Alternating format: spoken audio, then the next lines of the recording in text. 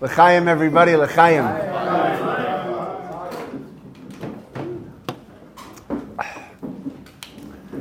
This is it. We're finishing the entire Tanya. A journey that we began 3 years ago is coming to a close. It's hard to believe we're here. So much has happened in each of our lives. Some of you have been with us from day one, and the pictures are up there to prove it. Some of you joined along the way. Bottom line is, each and every week, a committed group made time to come and learn Chassidus, to come and learn about the inner workings of creation, what it means to be a Jew, the power of mitzvahs, sometimes deep Kabbalah. You can never know what you come. Each week, you may learn something else. Actually, according to my calendar, I checked this up. This class has been going on for 156 weeks. 156 weeks, and out of those weeks, the only times we've taken a break was for Jewish holidays, and 8 other times when I was out of town. Oh, and I got married too. Small detail. I hope that wasn't recorded.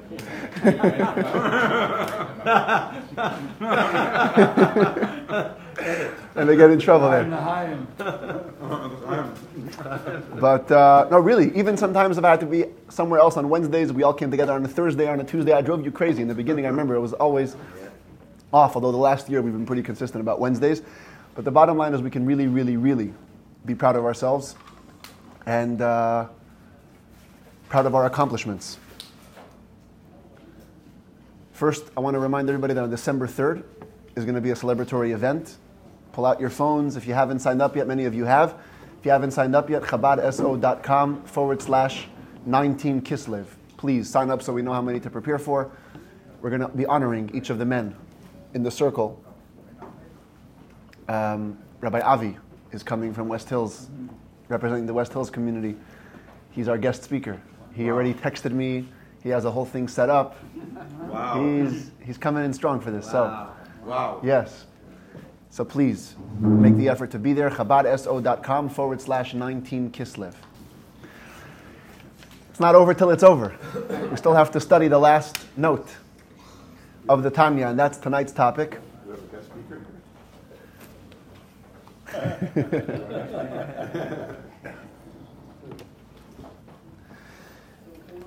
The last note in Book 5 is actually a letter. It's not a Kabbalistic note. It's a very, very down-to-earth letter written by the Rebbe, the Alter Rebbe, in 1802. And the letter has 3 parts. Each of them is a call to action on an issue that was very close to the Alter Rebbe's heart. Prayer, Torah study, and keeping Shabbat. The first part is about prayer. And the bottom line is the Alter Rebbe calls on his Hasidim, on anybody who calls themselves a follower of the Chabad movement, to approach davening appropriately, to take prayer seriously, to take it responsibly. And I'll be honest, it's painful to read this part of the letter. Not just because you can hear the Alter Rebbe's desperation, but also because, unfortunately, the issue still holds true today. And it could use some perfection on our part. The Alter Rebbe begins the letter by acknowledging that it's not the first time he's writing about this problem, but our sages tell us that the mitzvah of rebuke, hocheach tochiach et amitecha, the mitzvah to rebuke a fellow, applies even 100 times. Sometimes if it doesn't work the first time, you got to go again. And again. Afilu mea pa'amim, even 100 times if necessary. And therefore the Alter Rebbe says, Lo uchal lehitapek, I cannot contain myself. I can't stop myself from crying out again on this issue, even though I'm crying out weekly. He uses that term from the Torah, kol anot chalusha. I have no other way to tell you the urgency of it. I'm just going to keep on calling till my mouth dries. And he uses very, very, really raw words. He's just begging. He says, "B'matuta minaychu, please, I beg of you, have mercy on your souls. Stop the lack of cohesiveness that's going on during communal prayer." He says, somehow, in every shul I'm hearing, he's getting reports from the Chabad shuls that are springing up around Russia and Ukraine. I'm getting word that when the minyan is supposed to start, one guy is holding here, another guy is holding there, this guy's having a chat, this guy's dreaming. And the environment is so not conducive to what davening is all about. Davening is all about a meeting with God. Last week, we discussed this at length. The word tefillah is connection. And the idea is to connect with Hashem. And the fact that it's so disjointed is so not how it's supposed to be. And he says instead, the way it should be is that everybody should start together and everybody should daven word for word and the minyan should go as a flow. And what I find fascinating in this letter is that the Alter Rebbe points his finger at the chazanim. He says the fault of this issue is the leaders of the prayer. Or I should be more exact, he doesn't blame it on the chazanim, he blames it on the fact that the guys who should be chazanim don't go up to the stand. The guys who should lead the prayer in a mature, respectable, Jewish way are acting humble, falsely humble. They're not stepping up to the plate when they should. Because what happens is when the lectern, when the amud is empty and it's a free-for-all, anybody who wants steps up, and apparently the Alter Rebbe says it's become a minhag, it's become a custom, that whoever goes faster is more respected. The faster you are in the shul, the more people smile at you. And so this is creating a situation where, because of that, so the leader, everybody knows, this guy's up to the chazan, he's off on a mission. So I'm not anyways going to catch up, so I may as well do my thing. I'll have a chat, I'll have a coffee, I'll sit down, I'll read the magazine, open the news, I'll do whatever I want, because anyways, the environment is not supporting it. And the Alter Rebbe says that has to change. And in very strong terms, he says we have to make a new law, a new takana. It's more like an enactment. A new institution has to come into effect in which a group of certain people should be chosen to lead the prayers on a roster. You figure out who that group is. He says you can do it either democratically. Everybody wants this guy. Good, the majority votes. Or a raffle. But it has to be a roster of people that are really going to do the job properly. And Alter Rebbe defines what that looks like. What does it mean, properly? Properly means they daven word by word, and they daven at an even pace. An even pace means not too fast, but also not too slow. You get up there, you say every word, Hodu L'Hashem Kiru Vishmo, Adiyo V'Amim Alilotav. A good pace. And he says, make a rotation of these eligible chazans, and on their appointed day, it's their holy obligation to show up and to lead.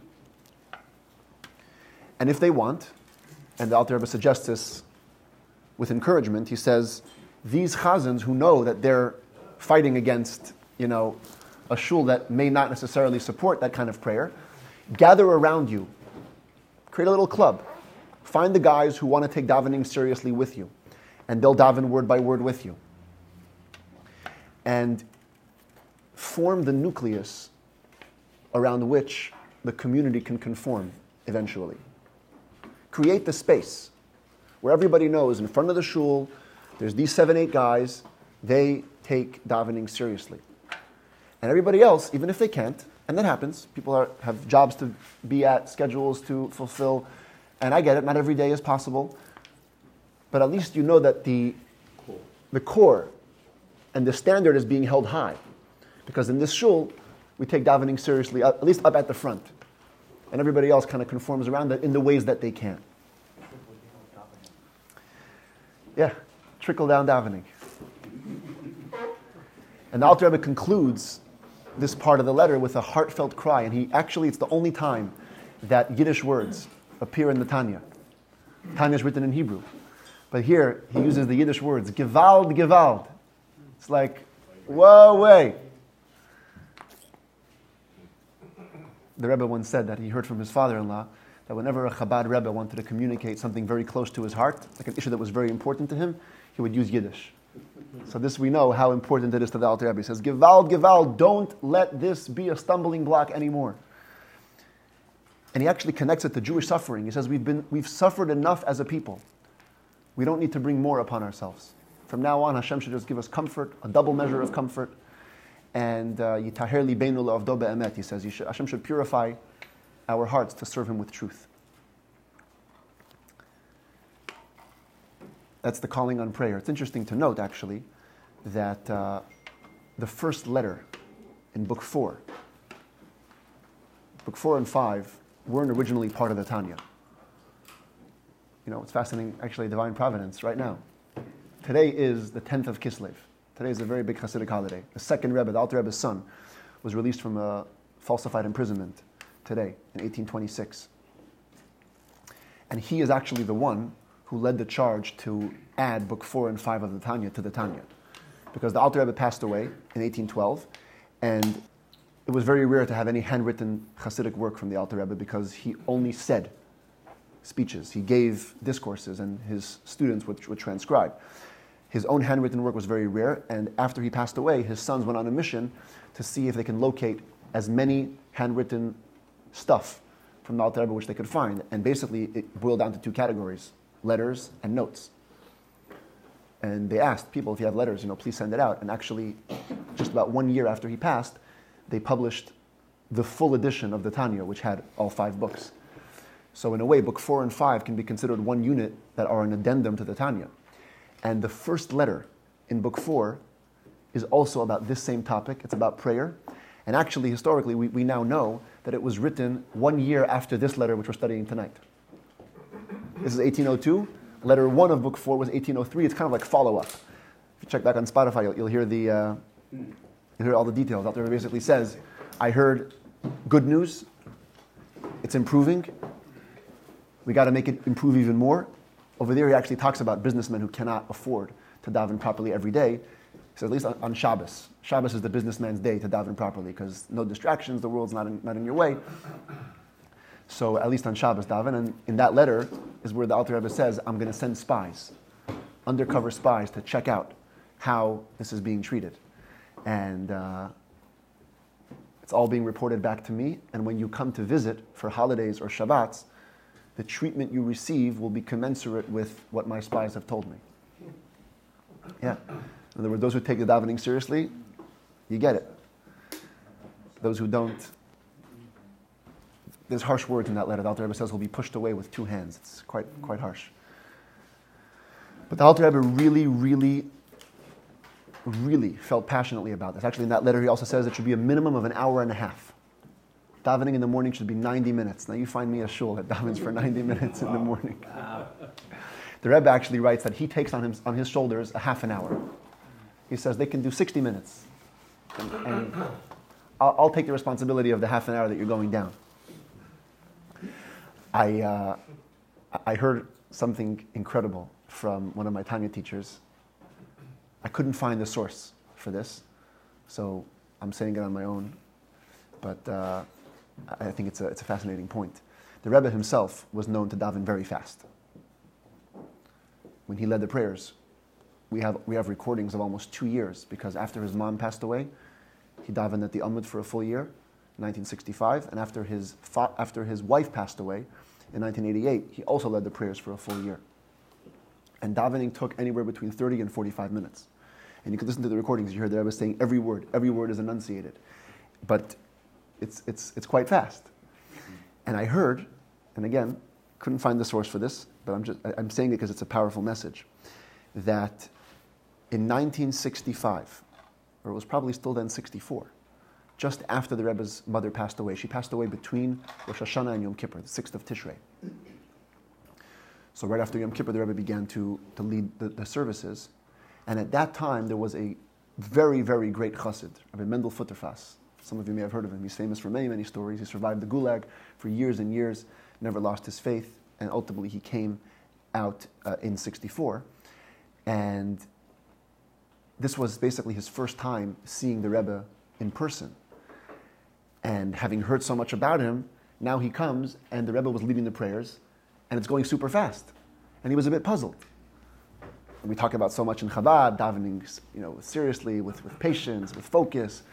And the Rebbe, the leader, is davening super fast. But he never expressed the thoughts, he was just thinking them. On Sukkot, and this is written up in the recorded transcript of the Farbrengen, on Sukkot of that year, 64, the Rebbe told a story, apparently in no connection to anything. The Rebbe told a story that the Baal Shem Tov, 1 year before Sukkot, gave the instruction to make a sukkah that relied on every single possible loophole. Every single Possible loophole. Because, a sukkah should be 4 walls ideally, but it can get away with 2.5. And if you put up a pole this way and a pole that way and a pole that way, it counts for space. He had them make a sukkah that was like, on every level, needed a rabbi to say that it's kosher. And he insisted on that sukkah, and he actually went inside on the first night of Sukkot, made kiddush there, made a blessing, the whole thing. And his students were like very, very confused about this. And they actually asked him, Rebbe, what's the idea here? And the Baal Shem Tov went into a trance, into a dveikus, a holy state of ecstasy. And when he came out, he unfolded his hand, and there was a piece of parchment in it that said, Sukkot Rabbi Yisrael Kshera. The sukkah of Rabbi Israel is kosher, signed Matat Sar HaPnim. It's the angel, the interior angel up in heaven. So he got verification of the sukkah being kosher. So the student said, nice, but why? Okay, beautiful. The angel agrees that it's kosher, but why'd you do it? And the Baal Shem Tov explained that many, many Jews are able to fulfill the mitzvah of sukkah properly, but many of them are not. And they rely on certain loopholes. And when they're going to be questioned about it in heaven, when the time comes, Baal Shem Tov says, I want that these simple Jews should be able to say, our sukkah, it's even better than the Baal Shem Tov sukkah. And the Rebbe told that story, and then he turned to Reb Mendel Futterfass and he said, Say l'chaim. And Reb Mendel said later that his inference was, because he had been thinking these thoughts about the Rebbe's davening, so he said he felt the Rebbe was talking to him. He says, you know what, you're right. I daven fast so that the simple Jew, when he's questioned in heaven why he didn't take davening seriously, he says, the Rebbe's on my side. Sounds like a story about being born on the mountaintop. Yes, exactly. So you're saying he's better than Rabbi Futterfass? Rabbi Futterfass himself, I don't know. He davens slowly. You should see, there's actually videos of him. It's very touching. But that's for a Rebbe, okay? For us, we have the regular calling. We should daven with seriousness. We should daven with attentiveness. We should daven with focus. And it should take time, because if we're engaged in conversation with Hashem, then we should treat it as such. Not everything you see is holy, guys. Okay, I know it may be a newsflash, but just because you walk into a shul and that's the way it's running doesn't mean that's the ideal way. And if you can't change everybody, but at least change yourself. At least do what you can in the area of improving davening. That's part 1. Second call to action in the letter is about Torah study. And it's the concept known as Chalukat Hashas, the division of the entire Talmud.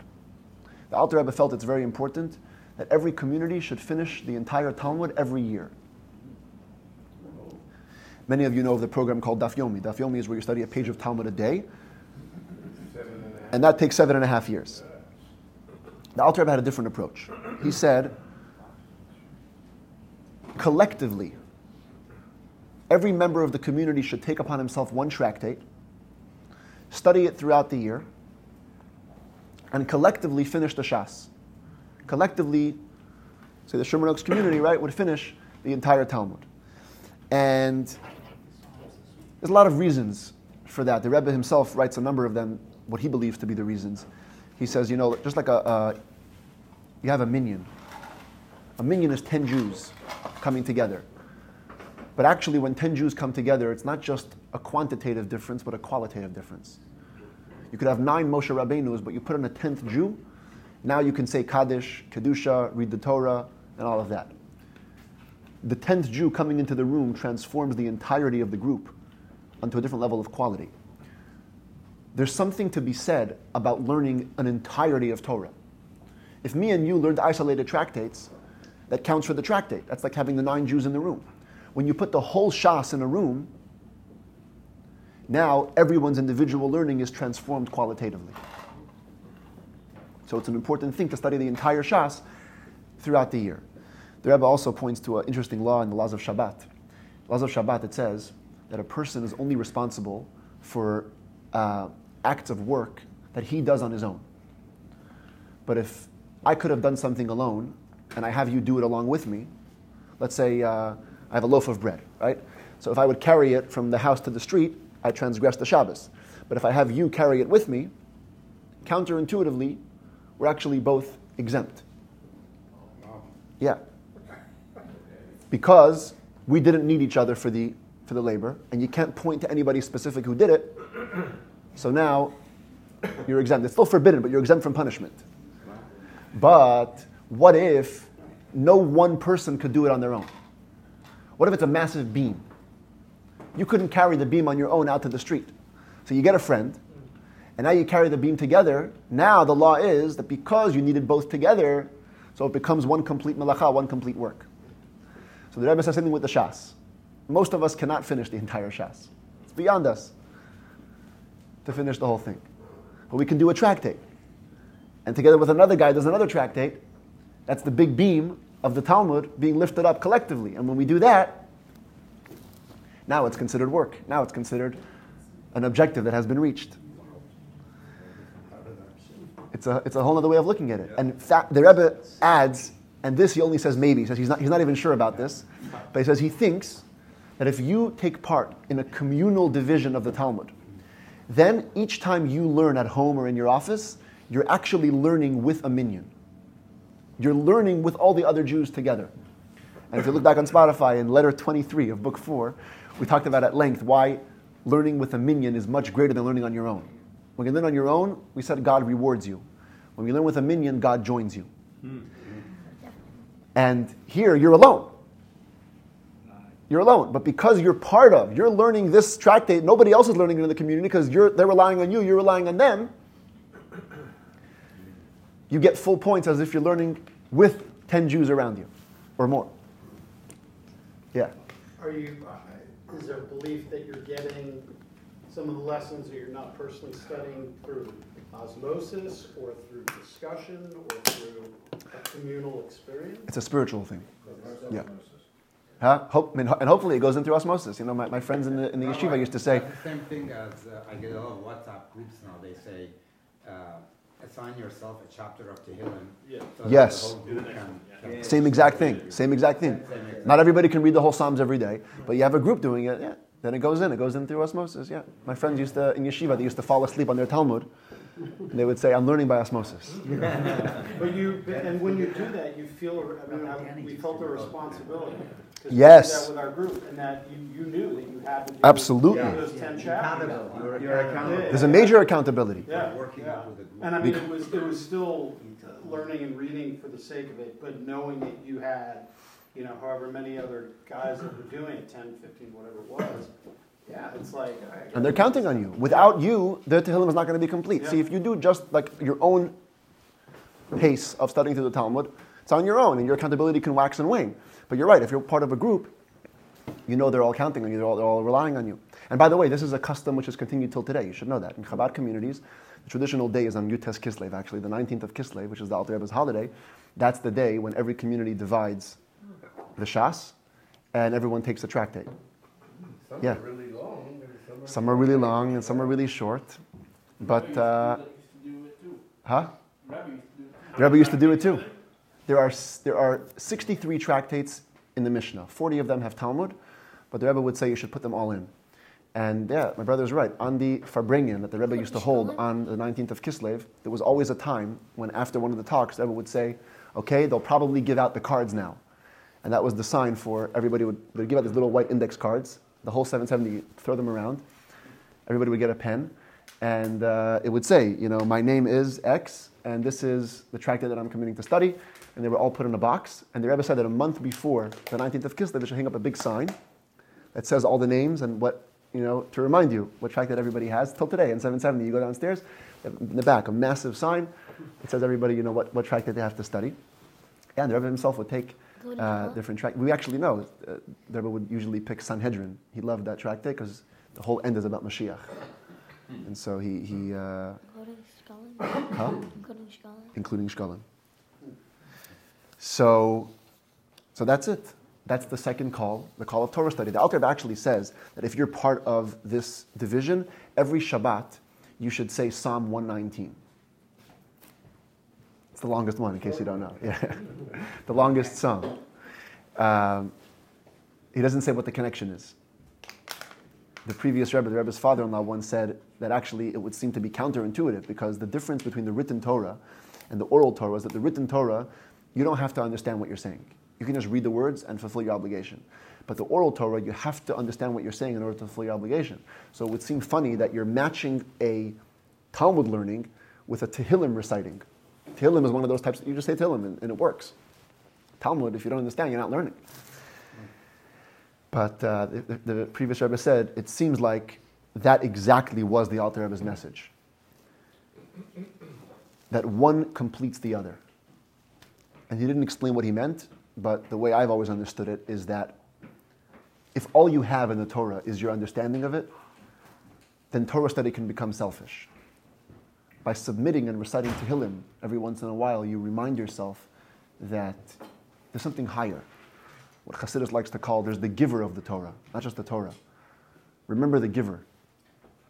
Remember Hashem who's present in the study. The Tehillim is higher than the Torah? Tehillim is like the same category as the written Torah. Really? Yeah. It's Torah Shebichtav. It's part of the Bible, part of the Tanakh. Okay. Yeah.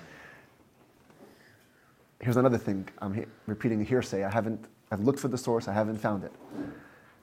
The Rebbe writes that he no longer sees people observing this custom of reciting Psalm 119.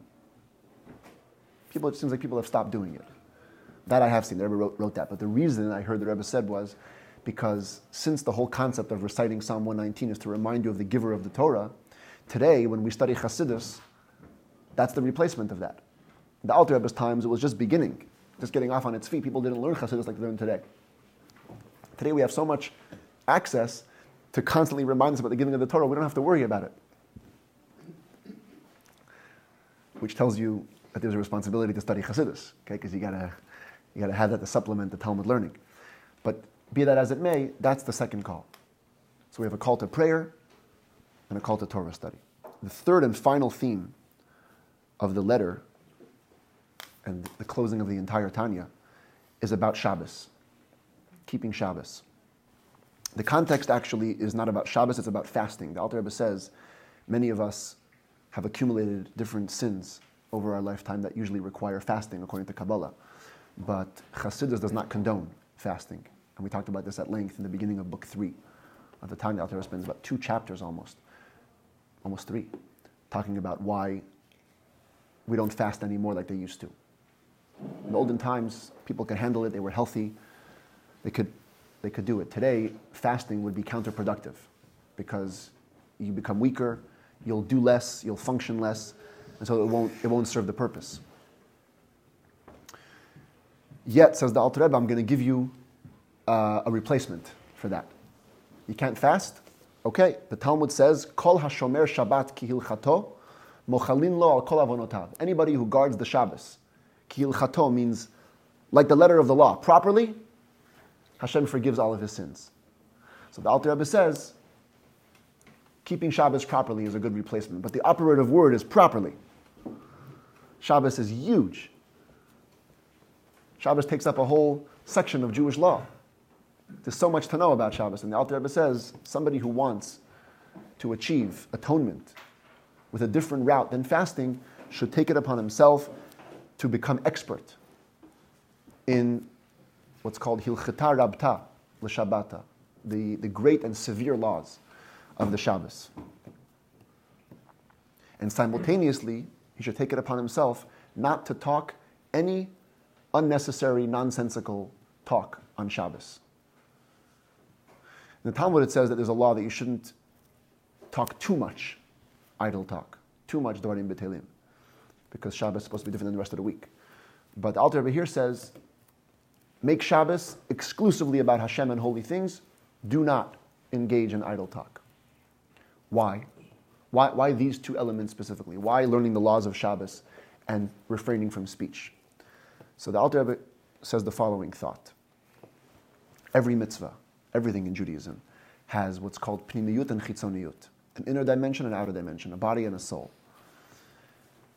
What's the body of Shabbos? What's the outer dimension of Shabbos? Cessation. The outer dimension of Shabbos is what's communicated to us in the Ten Commandments. Zachor et Yom HaShabbat lekadsho. And in the other version, Shamor et Yom HaShabbat lekadsho. Remember the Shabbos day and guard the Shabbos day. There's an active and a passive body to Shabbat. The active body of Shabbat, Zachor, is to do those mitzvahs that relate to Shabbat, Kiddush, the meal, davening, etc. And Shamor is to refrain, cessation from work, to refrain from creative labor. Like Hashem, by the way, the reason that we do that. Why do we stop working on Shabbos? Because Hashem stopped creating on Shabbos. Sheshet yamim asa Hashem et hashamayim betar. That's 6 days God created heaven and earth. On the 7th day He rested. So us too, we should stop, refrain from work on the 7th day. But if you look a little deeper, says the Alter Rebbe, what did Hashem stop doing on Shabbos? Hashem stopped speaking. Right? I know the word in the Torah is Sheshet Yamim Asa Hashem. God made the heavens and the earth. But in the Genesis account, it's Vayomer. Yeah, he said, let there be light. He said, let there be light. He said, let there be animals. He said. God's creation looked like talking. He talked things into existence. So for us to just stop doing, because that's our way of creating, we don't create, we wish sometimes we could create stuff through our talk. But the way we create is through deed. So taking the step from not doing is an outer, external step. The inner, more deeper step would be to copy Hashem and move from the realm of speech to the realm of thought. God stopped speaking the world into existence, now it got elevated into His thought. We should also refrain from a certain type of speaking and put more emphasis on the thought. That's the inner Zachor and the inner Shamor. The inner Zachor would be that whatever we are doing, the Kiddush that we're making, the davenings which we do, the Torah which we study, should all be infused with a deep passion, a deep emotion. Put more thought into it, put more meditation into it, put more focus into it. And on the negative side, we should stop speaking those things that are weekday and mundane. Totally. Move from the realm of speech, weekday mundane speech, into the realm of only holy speech. And the final words of the Tanya are ki zeh le'umat zeh, because this parallels that. A number of interpretations are offered within this context. The simple interpretation is refraining from speaking on Shabbos will combat the negative speech. Zeh le'umat zeh. Kind of like in the beginning of the Tanya. Closing the circle. Way in the beginning of the Tanya, the Alter Rebbe speaks about how zeh le'umat zeh. There's a simultaneous two voices going on, a battle. And both are fighting for control. Zeh le'umat zeh. But also, zeh le'umat zeh means within the context that we're talking about right now, in Shabbat. What we do here has parallel effects in the cosmos, in spiritual universes, in spiritual realms. When we stop speaking here and we're mirroring that which is going on from Hashem, we create an inner Shabbat moment. We create a real observing of Shabbat, a real Zachor, a real Shamor. And that's also an echo of the entire beginning of the Tanya, the two realities that exist simultaneously. The Rebbe would always say this, Na'utz tchilatan b'sofan, the beginning is always wedged in the end. That's That's how the Torah works. The beginning of the Tanya is wedged in the end of the Tanya. And the very, very last word of the Tanya is actually chulu. Chulu means etc. Continues. Ze le'umat ze chulu.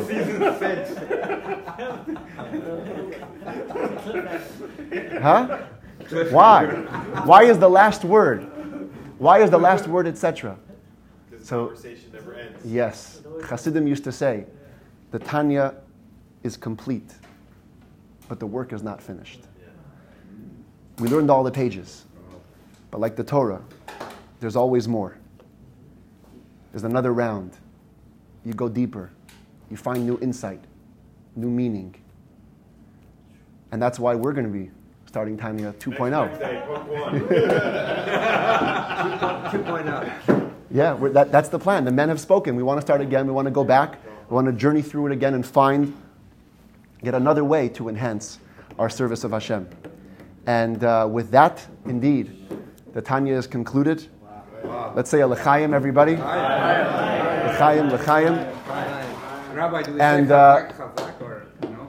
You know what? Well, here's what I'm going to do. I wanted to say a Shechianu blessing on this occasion. Every happy occasion you say Shechianu. But in Jewish law, it's not so simple to just say Shechianu out of nowhere. But if you have a new fruit, you're allowed to say Shechianu, and that counts for the occasion as well. So I'm going to cut open. I actually already had this fruit on Rosh Hashanah, so that's not a Shechianu for me, but whoever it is for, we should pass it around and say Shechianu. Don't forget your photo. Huh? Don't forget the photo. Well, today I have the videographer in the house, so this is a persimmon. So we're gonna cut this.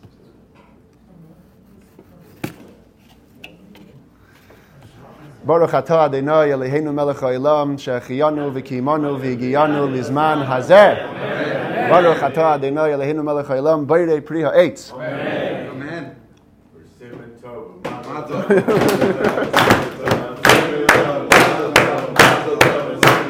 Simen tov, mazel tov.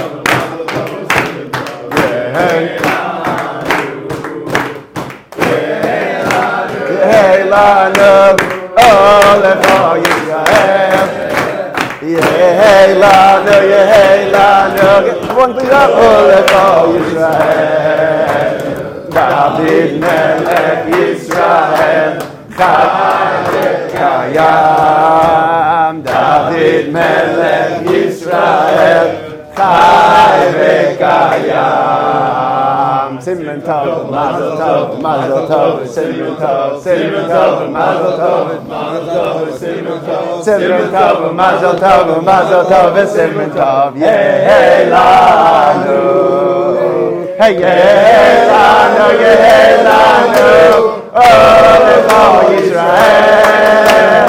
Yehelanu, Yehelanu, Olecha Yisrael.